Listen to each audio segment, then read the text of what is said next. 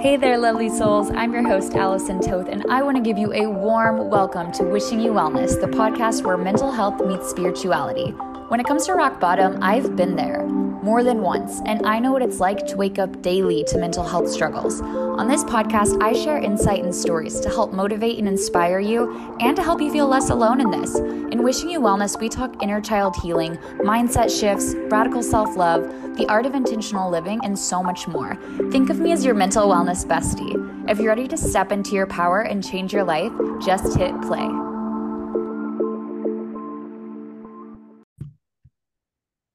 Hello, you guys. Welcome back to another week of the Wishing You Wellness podcast. I am so excited for today's episode because I'm actually bringing on a long time friend. We actually met. I want to tell you guys the story of how we met. I don't normally do this, but I feel like her and I have one of those stories that just deserves to be shared with the universe. So flashback to when I'm like 17 years old in high school. I am like looking for a roommate for college next year. And I get on this group page and I connect with this girl and we just have like everything in common. We are like sharing music. We are like vibing. We're talking about all of our loves and our love stories. And we're just like, oh my gosh, we need to hang out sometime. And we were like, yeah, maybe one day we'll meet up, whatever. So spring break comes along at my high school. And I don't really have a lot of friends at my high school, like not for real. I have like a couple homies, but mostly I'm kind of just like doing my thing at this point. And this girl's like, what if we like traveled somewhere? And I was like, yeah, what if we did? Like, we've never met, but what if the first time we met, we went to a beach or something? And she was like, let's do it. So, yeah, when I was 18 years old, I hopped into a car with a person I'd met one time for like 20 complete minutes. stranger. Complete stranger, like a stranger. And we drove to Gulf Shores together and we had the best fucking time. Like, we had the most amazing trip. Like, it was literally like a 13-hour car ride down too. And we were like, it was such a vibe. Like there was never a point where I was like, oh my gosh, I can't believe I've done this. I have made a mistake. There was never a point. We were all in from the get-go, having such a great time. yeah, so needless to say, you guys, we have a vibe and an energy, and I feel like this is going to be one of those episodes where I eventually just have to be like, okay, we're out of time, we have to stop, because her and I feel like could fire back and forth all day. And so, you guys, I would like to introduce you to my lovely friend Peyton Cope. We have been friends since literally 17 or 18 years old, like Yeah. such a baby. We've gone through so many phases together. We've been through highs together, lows together, periods of closeness, periods of separation. And now she is here in the recording studio with me. So, Peyton, I would love for you to just introduce yourself a little, take up some space, tell my listeners a little bit about like where you're from, what you do, what lights you up, just anything that feels good. Okay. Hey, everybody. My name, as Allison said, is Peyton. And yeah, we've been friends for forever, and we were like such fast friends too. We were immediately just BFFs. I am originally from Southern West Virginia, which is so random. Like every time I say that, people are like, "What? You're from where?" Especially now that I don't really have an accent. But It's so so funny you I said that, dude, because the other day I was watching TV and somebody said they're from West Virginia, and I immediately thought of you. And then somebody else goes, people are from West Virginia? Like, I didn't know people actually were from there. And I was like, oh, Peyton. few of us. Um, so I'm from Southern West Virginia. When I was 16, my family moved to Indianapolis, which is another random ass place to exist.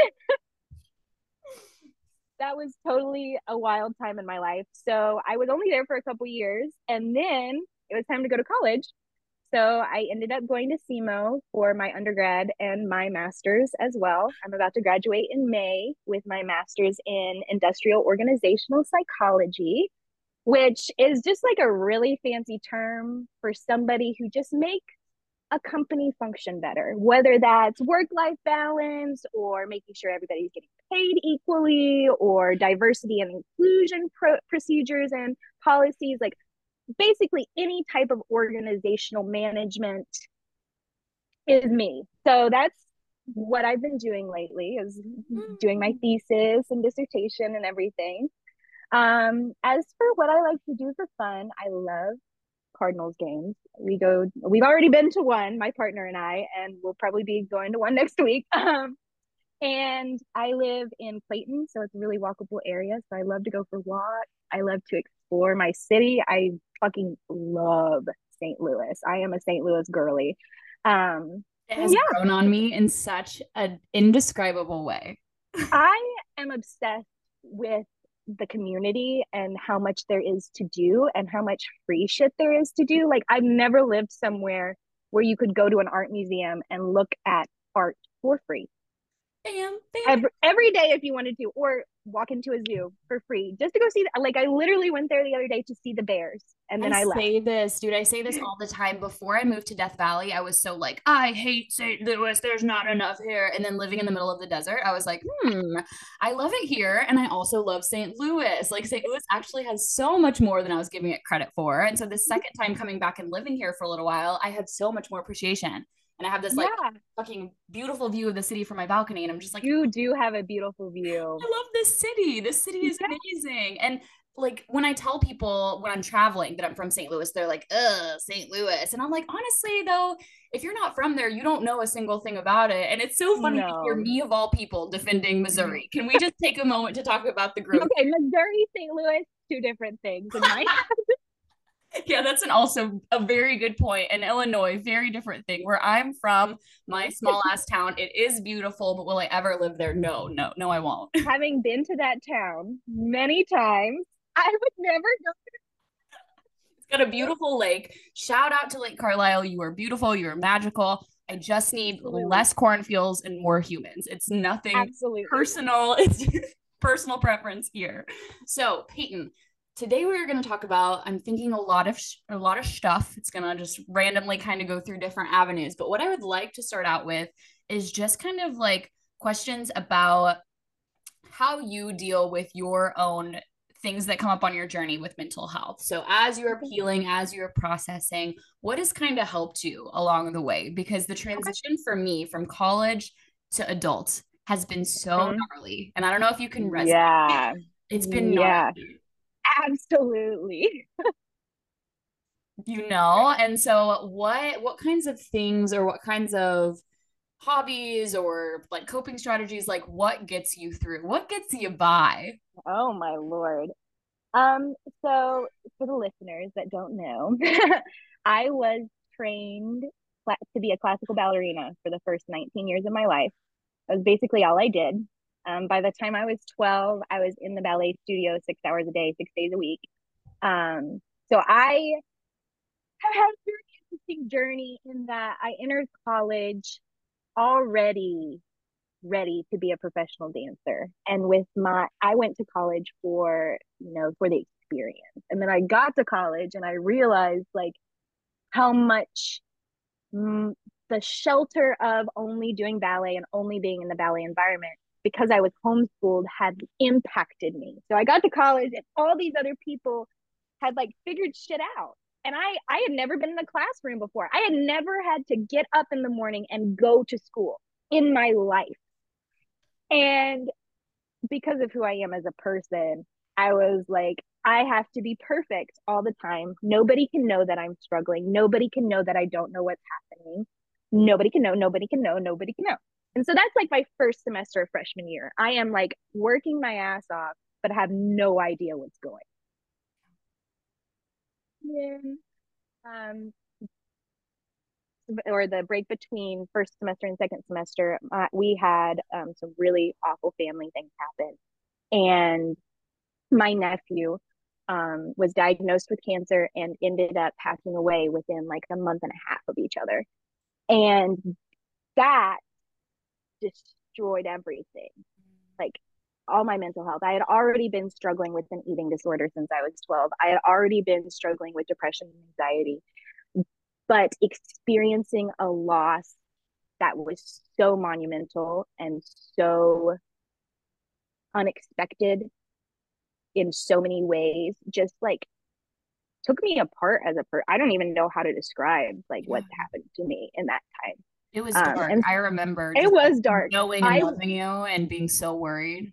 and it was hard for people to love me at that point because I was so angry. I was so unhappy. I was so depressed and I just and all of those things that had been impacting me from the first semester where I needed this perfection. I need to be on it all the time. Those were still happening. I was still experiencing all those feelings on top of just being completely decimated by an experience of grief. And on top of all that, I was in a friend group at the time that was just, we were all toxic for each other in different ways. I'm not Mm-hmm. going to say that I was a victim because I definitely wasn't. I was just as much of a perpetrator of this abusive cycle, but we all played parts in that. So all of this happening, just, I didn't have an identity Yeah. from like 19 to 21. So I have really, I would say over the past 4 years, just had to completely deconstruct what I thought about myself and rebuild myself with a new sense of who I am as a person. I am not a dancer anymore. That was a really big change that I left my ballet career behind forever. Just got up one day and was like, I can't do this anymore. I'm not happy. And I quit. That's so huge though, like to listen to your intuition and to actually follow it without like stopping and being like, oh, well, maybe we could just like dance a little less. You being like, no, this is Yeah. what I need in this moment. We can always come back later. Let's do this now. Yeah, and I think that that is one of the things about me as a person that has benefited my journey because once I have such a capacity for kindness and for patience. Such a like you can dig in that well for a really long time, but once you hit the bottom, I don't have it anymore. Yep. Like I let it go, Yeah. and I've let go of friendships that way. I've just been like, you know what, this is not serving me. This is not serving you. I'm done.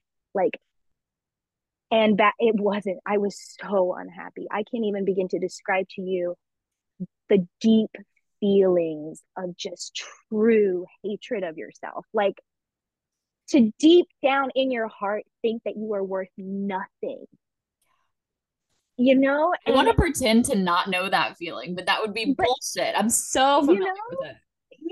and it was coming from so many places and I was making so many changes in my life at the time, but the biggest one was letting go of the abusive and toxic relationship I had with ballet and being like, this is, I love it. I love it with everything in me. I want to be a ballerina for the rest of my life, but I can't. If I want to survive, if I want to live a life, I have to let it go. Like I can't have a career that's also an obsession is basically where that thought process came out. I have full body chills. I'm just sitting here like chills after chills. Like, oh, this is so fucking juicy. It's wild because I didn't talk to anybody about those feelings that I was having. I didn't mention to anyone that I was thinking about dropping my major. I didn't mention to, like literally the semester before, I was the poster and the programs, and I was on billboards, and I was in 4 pieces, and I was an understudy for 2 more. I was doing everything. I was like at the top of my fucking game, but it wasn't enough. And it was never going to be enough, ever. What do you So go ahead. what in ballet was like the most triggering part? I imagine body image, right? Because I can only imagine Yeah. being shoved into a tiny Leo can be very just like you're under a Yeah. fucking magnifying glass. Yeah. I think I was already, no matter if I had been in ballet or not, I think I was already predisposed to having an eating disorder. My mom has disordered eating pathology, and just who I am as a person. When we talk about an eating disorder, it's a behavioral disorder. It's very different from a lot of mental illnesses that we talk about because you can almost compare anorexia to addiction in a lot of ways.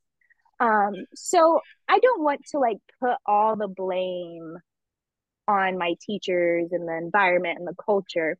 Very big part, very big part. But I think the way that I took in stimuli as a young person and the way that I processed the things that were being said to me and my own self was just like that was how I coped. Was I have always wanted to be perfect. Literally my whole ass life. Yep. And once I figured out that the skinnier I was, the more people liked me,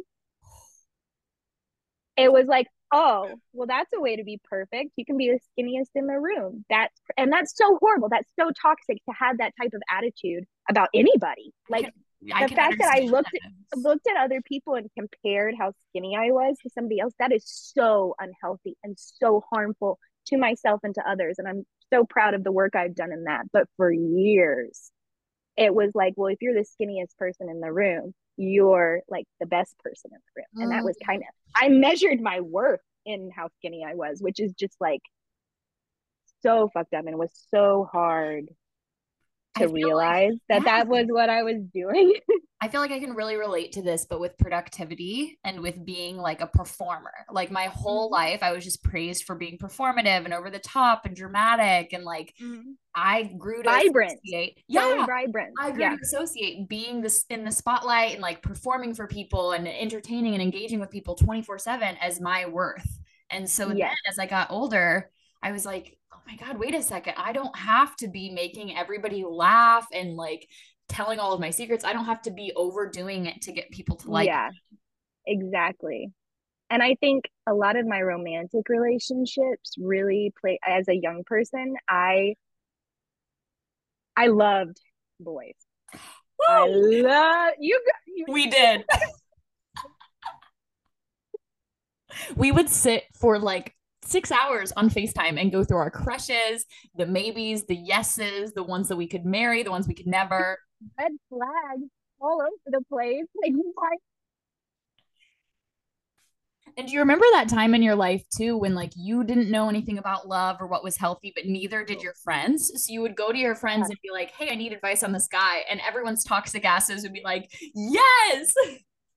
one of my favorite memories from college, and it's kind of funny now because obviously, like Cyan and I, we're gonna get married, love lives, everything. Yeah. But when we first started dating, everything could go perfectly. And I remember being kind of upset at him. And I was talking to one of my friends, and I was like, I just don't know what to do. Like, I don't think I'm gonna sleep with him until he makes up for this or something like that. And the friend goes, well, dick is dick. I took that as advice and was like, no, you're right. Now, should I have been withholding sex instead of communicating? Absolutely not. But Love it that was you just touched like, on that.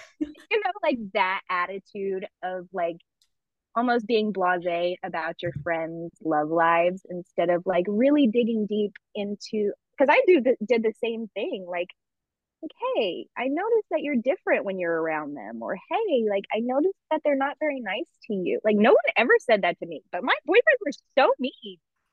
I was the Mean. master of it. I was the master of my friends would come to me and they would tell me about their men. I love to be like, dump him. I was the dump him girl. And I was just like, leave him, leave him. And girls would come to me with like very like typical to be expected relationship problems. And my unhealed version of myself would be like, no, no, no, get out of there. Personality ass is like, get out of here. I'm like, nope, move on to the next one. Absolutely not. He forgot. He forgot it was your 2 month anniversary. Absolutely not. Like it was just coming from such a place of me being unhealed and me having relationship issues and like, yeah. So I think that no one has bad intentions when they're giving that like Oh, shitty and he, advice. and he meant it as like, go get you some. Like, who the fuck cares how he's acting? Like, get some. And at the time, I appreciated that advice. That's what I thought I needed.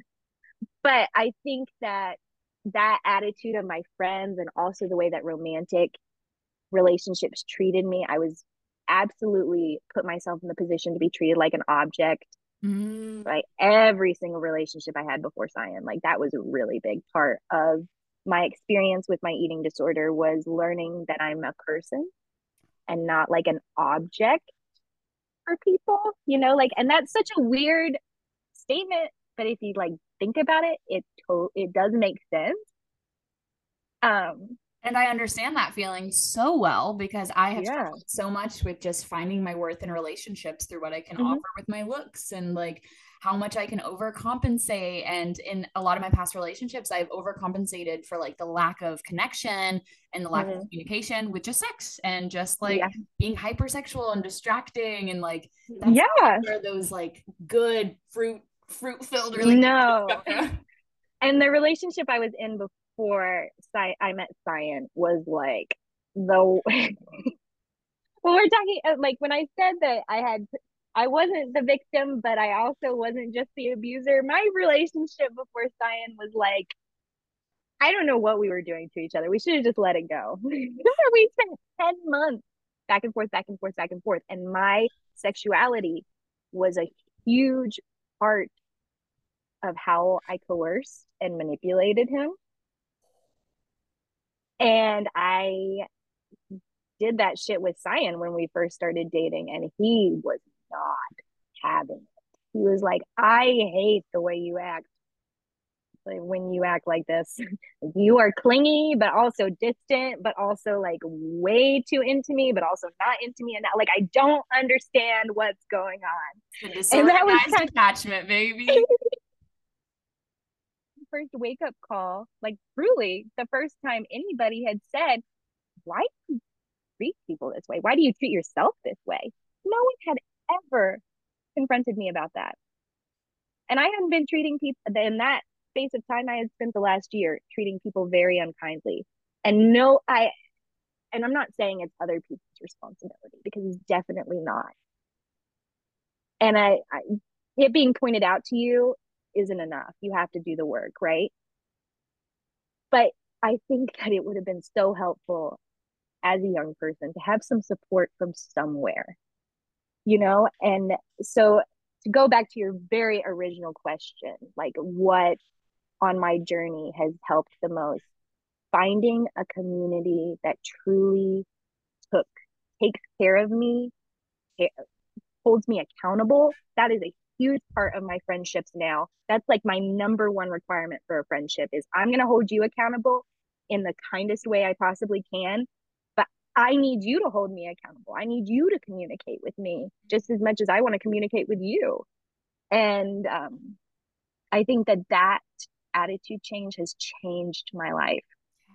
Oh, that's so powerful and 100% relatable. I was thinking the other day, if I would have found this community that I'm a part of Mm-hmm. on Instagram and the life coach world and the podcast and personal Yeah. development, if I would have found this at 18, I could have saved so many people the bullshit that I put them through, because I feel like every time you say something about like the person that you were and how you used to be kind of shitty to people, it resonates so hard because I used to be the biggest piece of shit to everyone I knew. And it wasn't because I wanted to be malicious or evil. It was Yeah. just like I was so unhealed and had no idea how to love in a healthy way. I'd never seen it. No. I was like, And I also had no idea I wasn't loving in an unhealthy way. Like I thought the problem was other people. bing, bing, bing, bing. I always talk about the day I was in therapy, and my therapist at this point had been working with me for like 2 years. And I looked at him and I was like, do we think, do we think that this could possibly be a me thing and not my ex's? And I just watched him like light up and he was like, yes, yes, yes, she got there. She got there. Oh my gosh, it's the most powerful and empowering realization you can have to go, oh shit, I'm also the bad guy in a lot of people's stories. I also have things that I need to address, and I can also show up in a way better way for those around me and myself. Yes. Yes. And I can recognize that people were abusing me and also recognize that my response to abuse was to abuse back. Oh, You know, mm. like that's what it was. It was just this cycle, and it was everybody in my life, and it was really, I mean, because of the way I treated myself. As soon as I started making the conscious effort to just be kinder to myself in like the most like basic way possible, just stop hating on yourself all the time inside yourself. Just stop, which is so much easier said than done. But But baby steps. It's truly you know, just, that accountability. yeah. Yeah, exactly. It's taking one step forward and being like, okay, our first goal is we're not going to speak super negatively about ourselves. That doesn't mean that we have to Yeah. wake up tomorrow saying I'm a goddess, I'm a queen, I'm a princess. We can just Mm-hmm. say I like myself, I'm okay with myself. And acknowledging and being honest with myself and other people when I'm not hitting those goals, when I'm going through a period of darkness, when I'm going through a tough time. That has been a maturity thing, I think, more than anything. Like growing up, I finally figured out how to be a little more open and vulnerable. Yeah. Because I loved to be like performatively vulnerable before, but again, it was almost like a manipulation coercion thing more than it was Mm-hmm. like a I'm actually telling you how I feel or how this has impacted me. Ooh. Um, you know, like, and you know what I mean? Like you can tell people you feel one way and it be true, a but hundred it not percent. be like deep down the way that you processed or experienced something, you know? 1000%. I remember like the very beginning of my journey with talking openly about my bipolar and my BPD, and I would just like tell these stories, but the narrative would be like, and my diagnoses are why I did that, and that's my Uh-huh. excuse, and that's my scapegoat, and that's my reason. And then I Hmm. realized at a point I was like, okay, this is feeling not only performative but also dishonest because I am the root of my, Hmm. issues and Yeah. the toxic decisions that I've made. And so yeah. Oh, Yeah. Yeah, for real.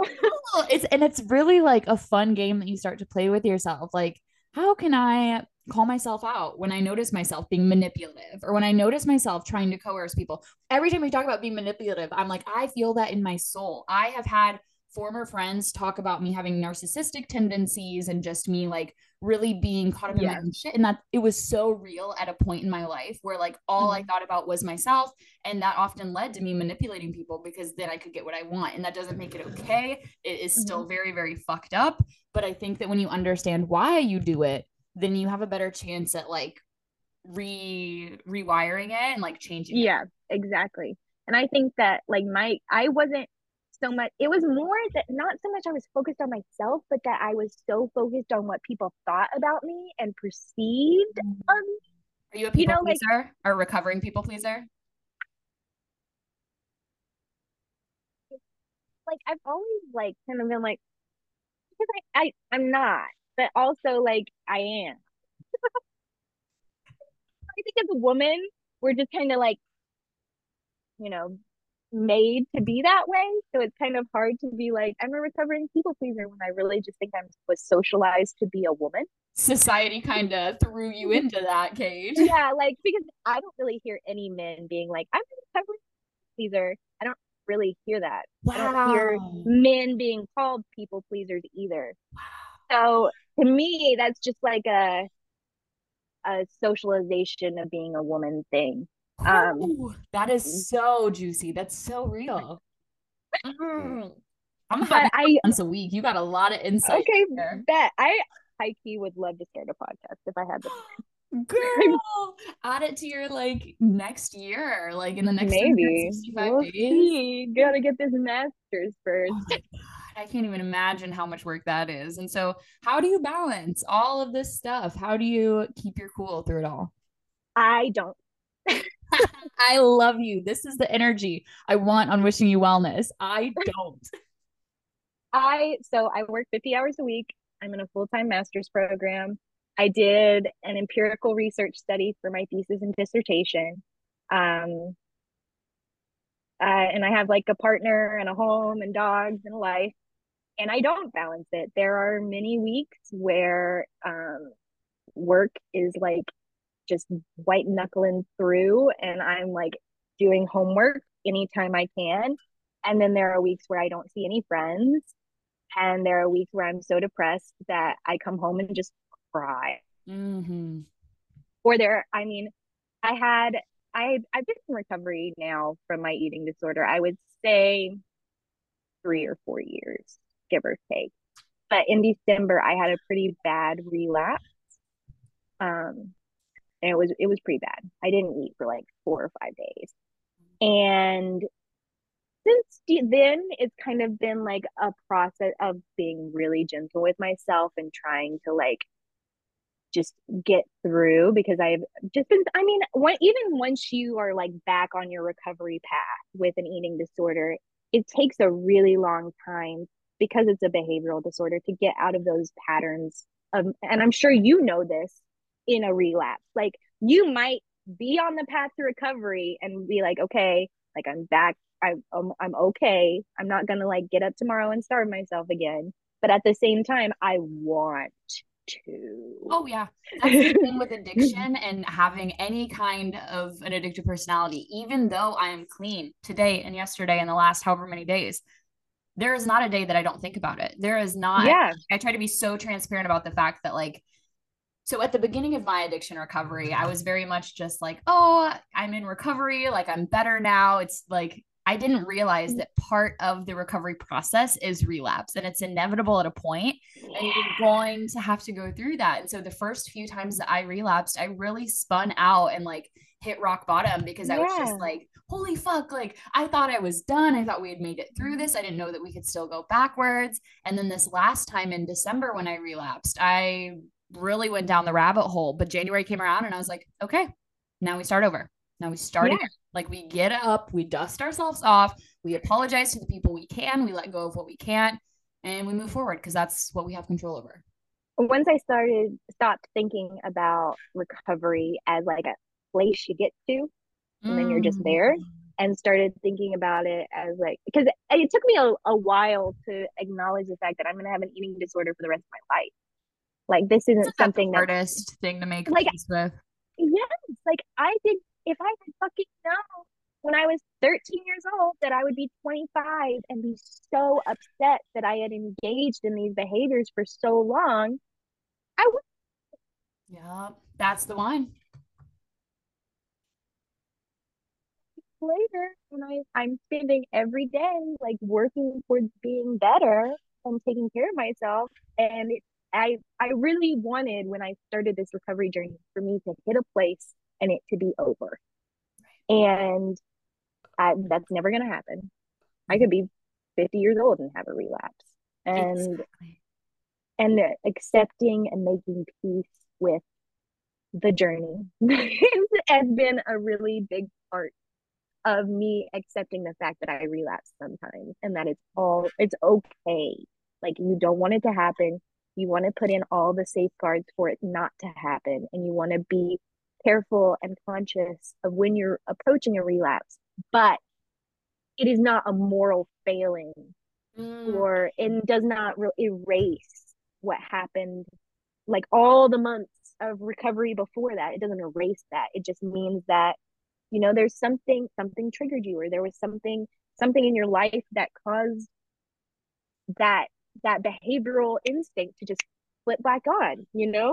that's been such a helpful mindset shift too for me. It's been very comforting Mm-hmm. because I remember back in December losing a friend because of my relapse and my choices during that relapse. It really felt Mm-hmm. like, oh my God, this one relapse and I lose everything. And I remember having to tell myself, Yeah. Allison, this does not negate or undo the last however many months you've been doing pretty fucking good and you've been pretty consistent. Mm-hmm. So like don't let this one fallout just define you because that's Yeah. that's how the addiction cycle keeps us stuck is because once you Mm-hmm. relapse, the self-loathing kicks back in, and then you hop right back on and you're using or restricting or binging or whatever it is Mm-hmm. to have that sense of control. It's all this like desperate Yeah. attempt to feel like we have any morsel of control over our addiction when we don't.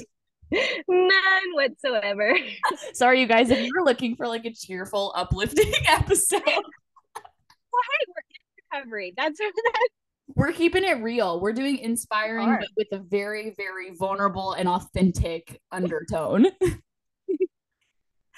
Okay. And so, Peyton, a little bit about the whole like how do I put this into words? So the community that you were a part of in a former life, you feel like that community in a former world, in a former existence, do you feel like that community was in a sense kind of holding you back, and not because of the people that were in it or like things that were Mm-hmm. happening, but do you feel like there was only so far that you could grow in that environment before you needed to kind of like go to a new one? I'm kind of thinking of like a Yes. fish in a tiny little fish bowl and it's like thriving and it's doing good, but then one day it's like a big fish and it's like, oh fuck, this is like a tiny bowl.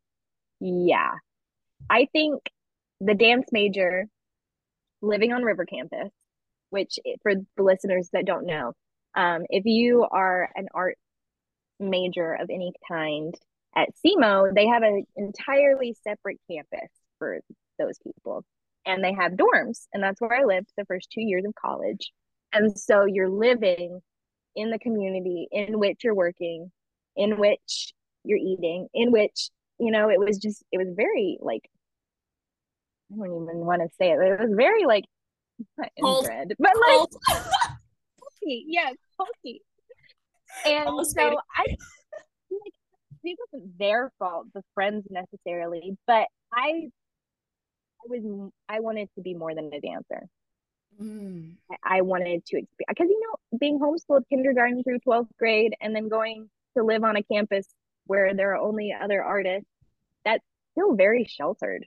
Yeah. That's not really any different. Like, We I would joke remember, about it, like River Campus. Oh, over on River Campus, like they're doing their own thing, they're living their own life. yeah, and it was like not good.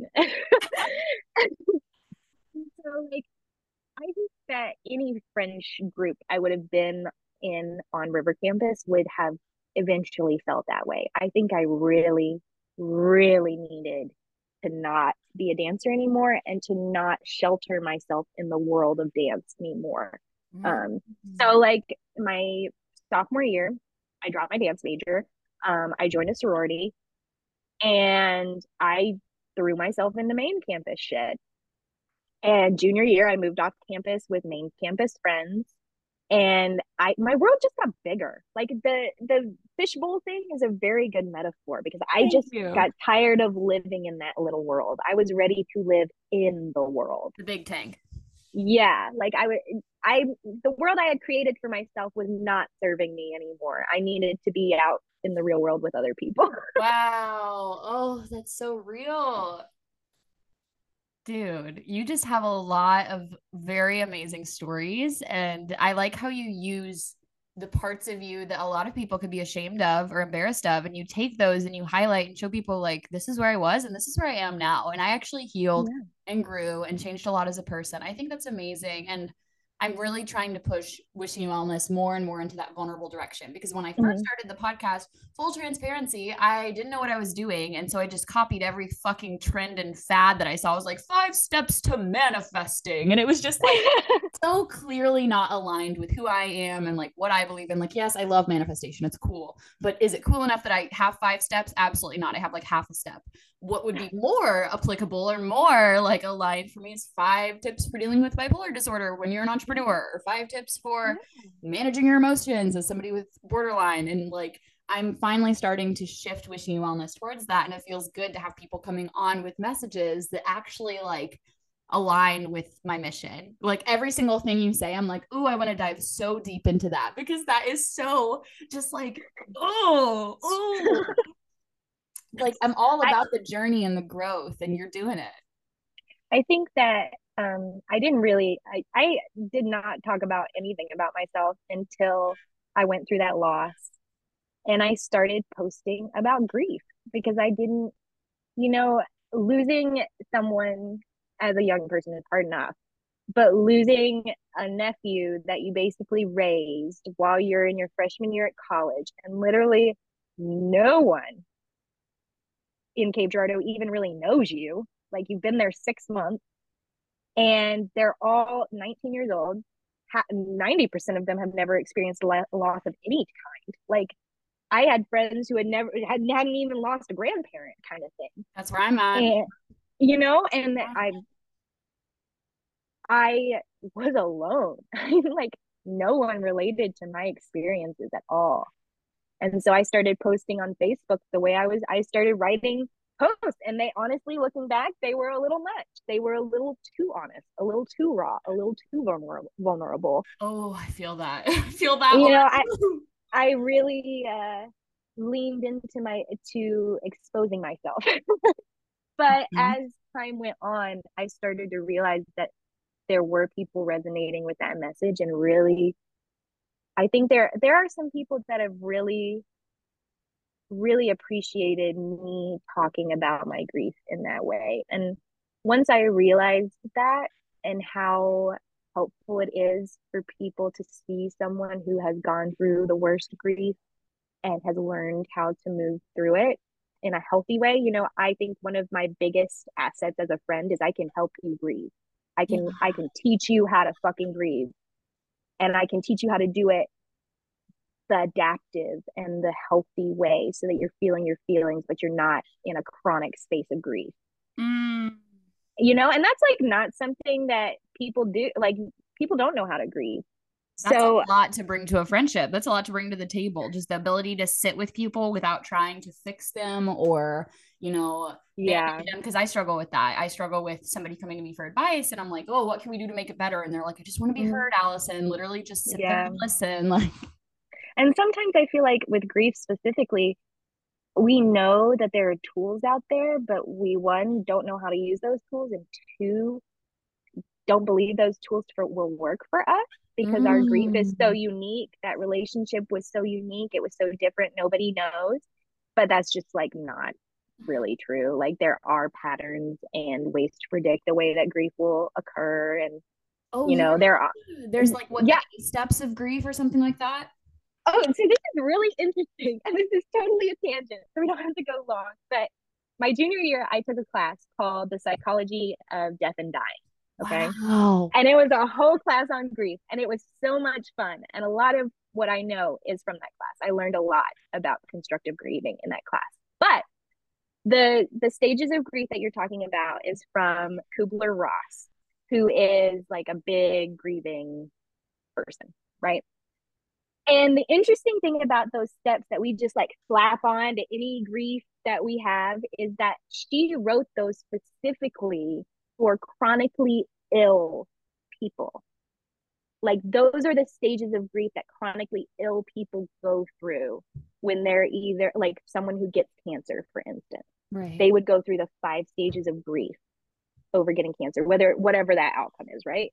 And so like in normal society, we've just like labeled that as like the grieving process. And I think that like that's how I looked at it. I was like, okay, I'm not following this the right way. Like I'm not, I don't know. Like it's like anger and I can't remember what they are, but I it was really strange as I'm going through grief and didn't know anything about it to like not feel like I fit into that box at all. And then I took that class and my professor was like, "Well, only some people fit into that box." And it was like, "Oh, so this isn't the way I'm supposed to grieve." Right. So that's just like a random fun fact for you. I was gonna say I actually loved that tangent. That was amazing. It made me think of so one of the hotlines I work for is the disaster distress relief hotline, and there's like a few stages to any large natural disaster, like the Mhm. disillusionment stage, and when people there's like a hero phase where everybody comes together and they're like working together as a Yeah. community, and then there's like a fallout. And so yeah, it's interesting that Exactly. That is a process of grief for sure. Mhm. Do you think That's that so we go cool. through the grief process when we lose like a friendship or a relationship and they're not dead? Oh, I think you can go through a process of grief for just about anything, Mm, even like losing an object. Like if you had like, let's say like a blanket or something from your childhood that you have kept in your bed with you since then, like, and you lost it, you would grieve losing that object. Children go through grief when they lose their transitional objects, like a passy or a lovey or whatever. So I think you can grieve over just about anything. anytime, anywhere. That's why it's important for us to like, I guess, educate ourselves on it. I'm someone who's Yeah. been very fortunate and also a little bit unfortunate in that I haven't lost anybody yet. And so Mm. that's beautiful because I've had so many awesome years with people, but it's also scary because I have a lot of loss to face. I have Yeah. 3 grandmas and 2 grandpas alive, and I have both Hmm. parents and a sibling, and just like all of the loss in the future makes me very nervous and scared. I think that Yeah. not having experience in grief is scary because I look at people Yeah. who lose a parent and they, continue showing up for work, and I'm like, I could never. Like when I lose my mom, someone's gonna have to come like put water into my mouth for a month because I'm just Yeah. gonna be a mess. That's so, like, I feel like a lot of people who have never experienced loss feel that way. But the crazy thing is, like, once when you go through that loss, like, you don't have a, like, you would think people would be gentle with you and, like, be understanding, but people really don't care beyond, like, the very initial, like, I'm so sorry for your loss. And that was something I really had to grapple with when I lost Luke, was the fact that not only nobody related to me, but everybody was sick and fucking tired of hearing about it. Everybody was tired of me being depressed and sad. Everyone was tired of me having breakdowns every week. Like, and that was a whole nother thing to take on, like being embarrassed about my grief process. But I think every I've had 5 big losses in my life. They were all different. They all had different grieving processes. Some were better than others. What I learned, I lost Luke, and then a year later, I lost my grandfather to cancer as well. And the grieving process was so different because I knew what I was looking at. And so I think that that's a very valid fear. Like you don't know what you don't know. You don't know how loss is going to impact you or the loss of that person, like when God forbid you lose your grandparents, each loss is going to feel so unique and different. And that can be so scary and hard to face because I like to have a plan. I like to know what's happening and when it's happening. And so it's really hard for me to kind of surrender to my feelings in that way. I struggle a lot with that too, with just wanting to know what's going to happen next and how I'm going to Mm-hmm. feel tomorrow. And the idea of grief and having something so astronomically out of my control is just a very overwhelming thing. I'm like, oh gosh. Yeah. And I've also been very hyper exposed the last 10, 11 months to death and to pain Oh, and yeah. sorrow. And I've noticed recently at work that I've had to cut back my hours. And it's not that I don't love my job, but lately, especially, there have been calls that are just really staying with me after the shift and just like Yeah, that's hard. a lot of grief that I'm carrying with people and a lot of fear. And so I've just had to really start pouring intention into, okay, how can I take care of myself? As soon as I get off this shift, how can I forget about the 45-minute call I just had, listening to a tornado survivor vividly tell me the details about living through a tornado? Because one of the That's hard so heavy. one of the hardest parts of the hotline is, yeah, I want to hold space for people and let them share however they're feeling, even if that's scary. But sometimes Mhm. I'm hearing stuff and I'm like, oh my gosh, this is Triggering.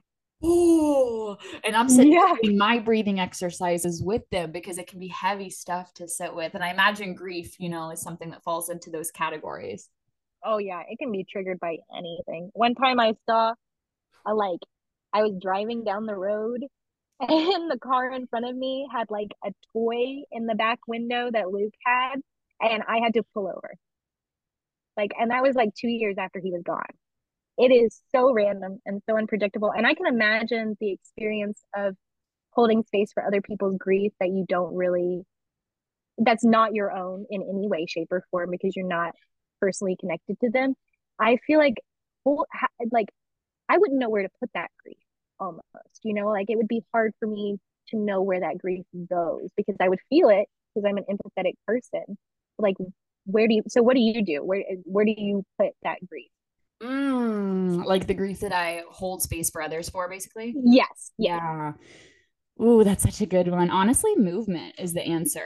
For a Okay. while, I was pretty sedentary with my job, and I just found myself feeling so just like buzzing with all of this energy, this like negative Mm-hmm. energy. I didn't know where to put it. And so I started going to spin classes and yoga and just being able to move my body and take my brain out of whatever I was hearing before this and just bring it into the present moment has been very, very hard for me, but also like really, really powerful. I That's struggle awesome. with staying present. It's very hard for me. Meditation, I'll be the first one to admit I can't meditate.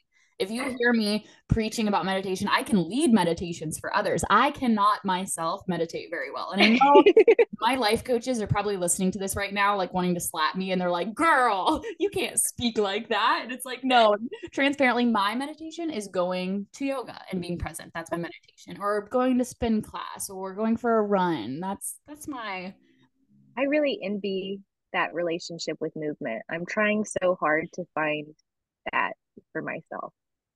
I think that But when it's you focus on like when you go into here's what I do. Okay, here's what I do. So if I have a trigger come up, say I want to use Xanax, I want to use pills, I will Mhm. immediately in that moment be like, where else can I get that calm feeling? Well, yoga Mm. class gives me that calm feeling. And so in that moment that I'm feeling the trigger and the cue, I immediately will go to a class. I have a gym around the block that is like always doing classes. And then after a while, my brain has started to associate good feelings with yoga. And that was hard to Oh. do. I'm training myself like a dog, basically.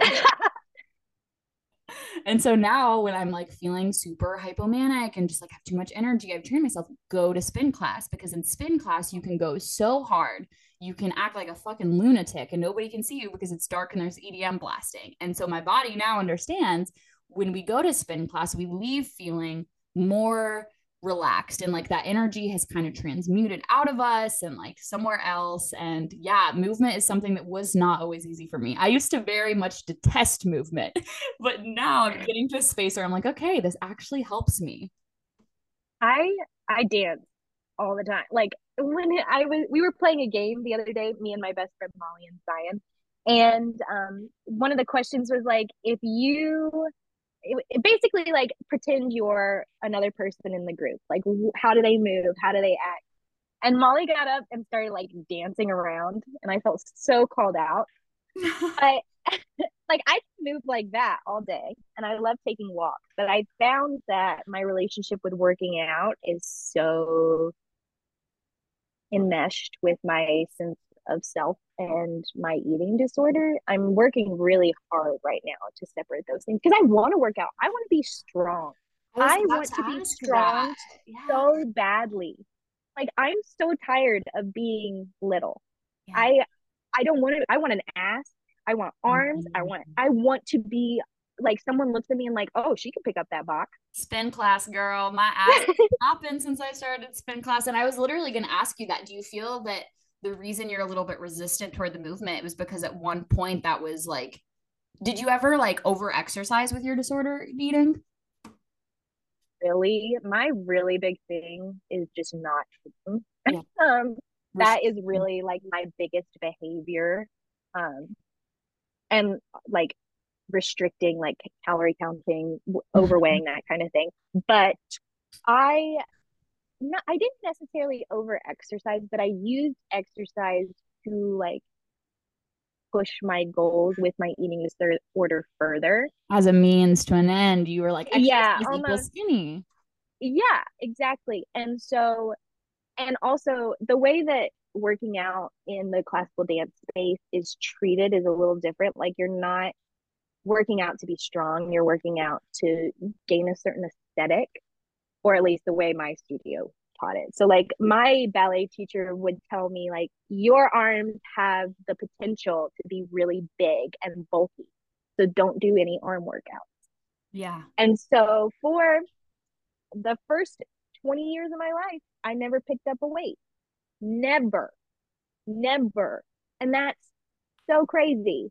Like I should have been, if I wanted to work out, I should have been doing that, you know? But there were so many just complete and utter lies about the way that working out works or how I should work out that were preached to me.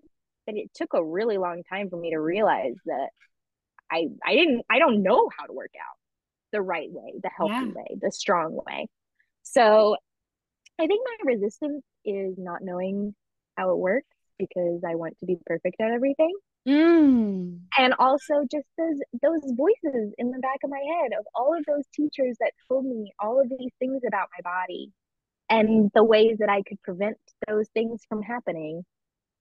Like, for instance, the shoulder thing. I carried that for so long. I don't have bulky shoulders, and if I did, that would be okay. Girl, this obsession with perfection is resonating with me so much. Like, I've literally recently, as I've started my inner child healing journey, I've really shifted the focus to how can I Mm, just do shit without trying to be good at it. I went to karaoke the other night and I wasn't going to get on stage because I was like, no, I smoked and like my throat and I just like, I won't sound good. And everyone's like, Allison, it's fucking karaoke. Everybody sucks. That's the point of karaoke. But in my brain, dead I was like, no, ass. I'm a performer. If I don't bring this house down, if people aren't giving me a standing ovation, then what was the point? And I'm like, I want to unlearn that. What kind of life is that where Yeah, everything you do has to serve some big purpose? literally. And I think because for so long, not only I wanted to appear perfect all the time, but the expectations that were placed on me by others were for me to appear perfect. Um, Mm.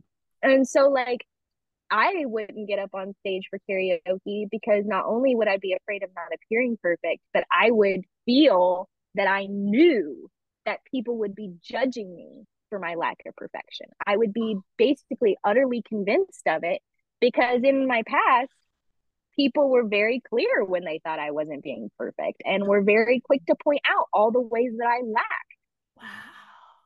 Yeah. You for seeing the cause and effect there because I always look at my performative nature and my desire to be perfect and I'm like, I don't know where it came from, but like it sucks. So it's Mm-hmm. such a powerful thing to trace it back and be like, oh, at this point in my life, I felt like that's what was required for me to get my needs met and for me to receive validation and all the things we need. And it was from everybody. And I think one of those, I mean, that's a lot of adults problems. Like a lot of adults abused me and treated me badly as a young person. and they should have known better. Yeah. But like my fucking mom had expected me to be perfect. And because I started presenting that from the get-go, it felt like blaringly obvious anytime I failed. It was like, well, Peyton always is always on top of her shit. Peyton is always, going above and beyond. Peyton is always, always, always, always, always. And I felt like this huge pressure to always. Yeah. And I think another big thing in my journey has been that there is no always. There is no perfection. It doesn't exist. It's just like moving forward, moving forward, moving forward, and trying to keep that momentum going as far as you can. Yeah. Full body chills again. This has been such a powerful episode. And I looked down, I was like, oh my God, it's already been an hour. Yo, that's craziness because it truly has felt like 20 minutes. So before we go, Peyton, I would love for you to share how my listeners can connect with you. Do you have an Instagram? Do you have a website? Do you have any way that they can reach out and say hello? Yeah. So I have a couple Instagrams, but the Instagram that I use the most is underscore Peytona, Peytona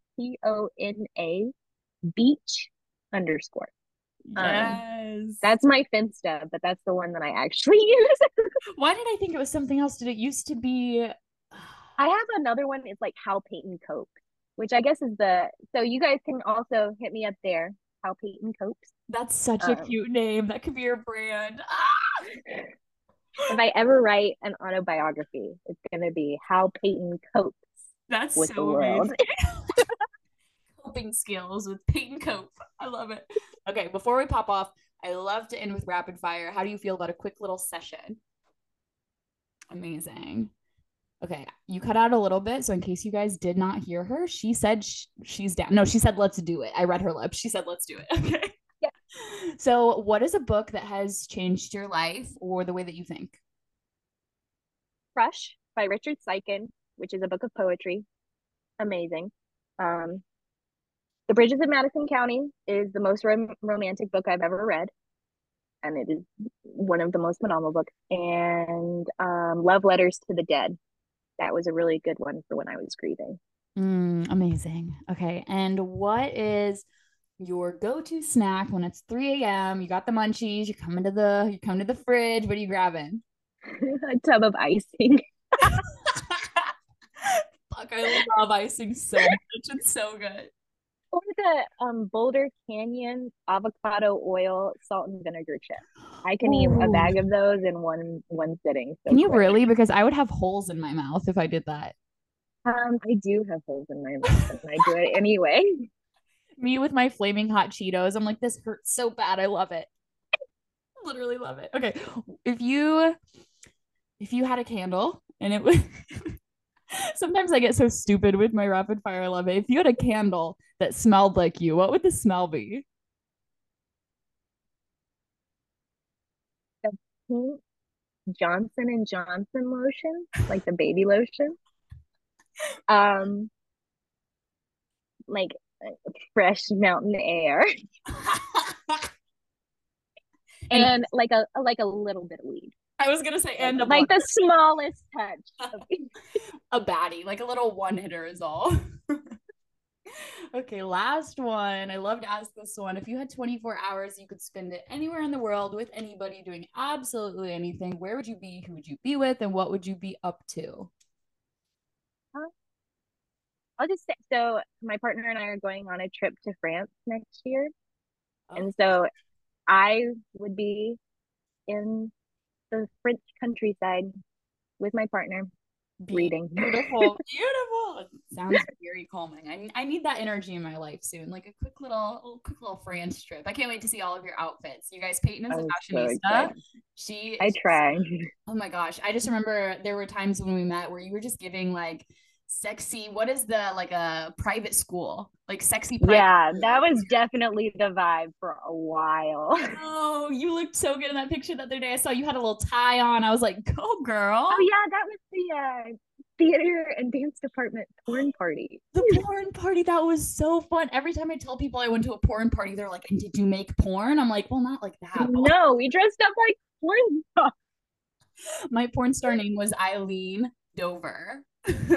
Mine, I dressed up in like a Harry Potter costume and I was moaning Myrtle. I have to say that was like the best thing I've ever done. That's peak. That's amazing. It really that night was peak Peyton. She did not give two shits about anything. Did anybody come up to you like, girl, can I slither in? Um, yes. Stop. I had like three boys at that party who wanted to take me home that night. Hey. I picked the wrong damn one, but Don't we always? I feel like that's the ending quote. Don't we always pick the wrong damn one? Energy. more. We're making progress. We're making money moves. We're changing out here. We are growing. We are Yes, thriving. ma'am. So glad you guys got to tune in for a little bit of Peyton and I's story. There will definitely be a part 2, likely a part 3. And so tune back in for those. If you love this episode, feel free to give it a share on your story. You can tag myself, tag Peyton. If you really loved it, leave a rating and review. Those help us grow and reach more hearts and souls like yours. I'm not going to do some big long outro because that was amazing. That was just like the best. We had so much fun. I hope you guys love this episode. And yeah, this has been real and raw as fuck and funny and exciting and sad and epic. This has been Wishing You Wellness.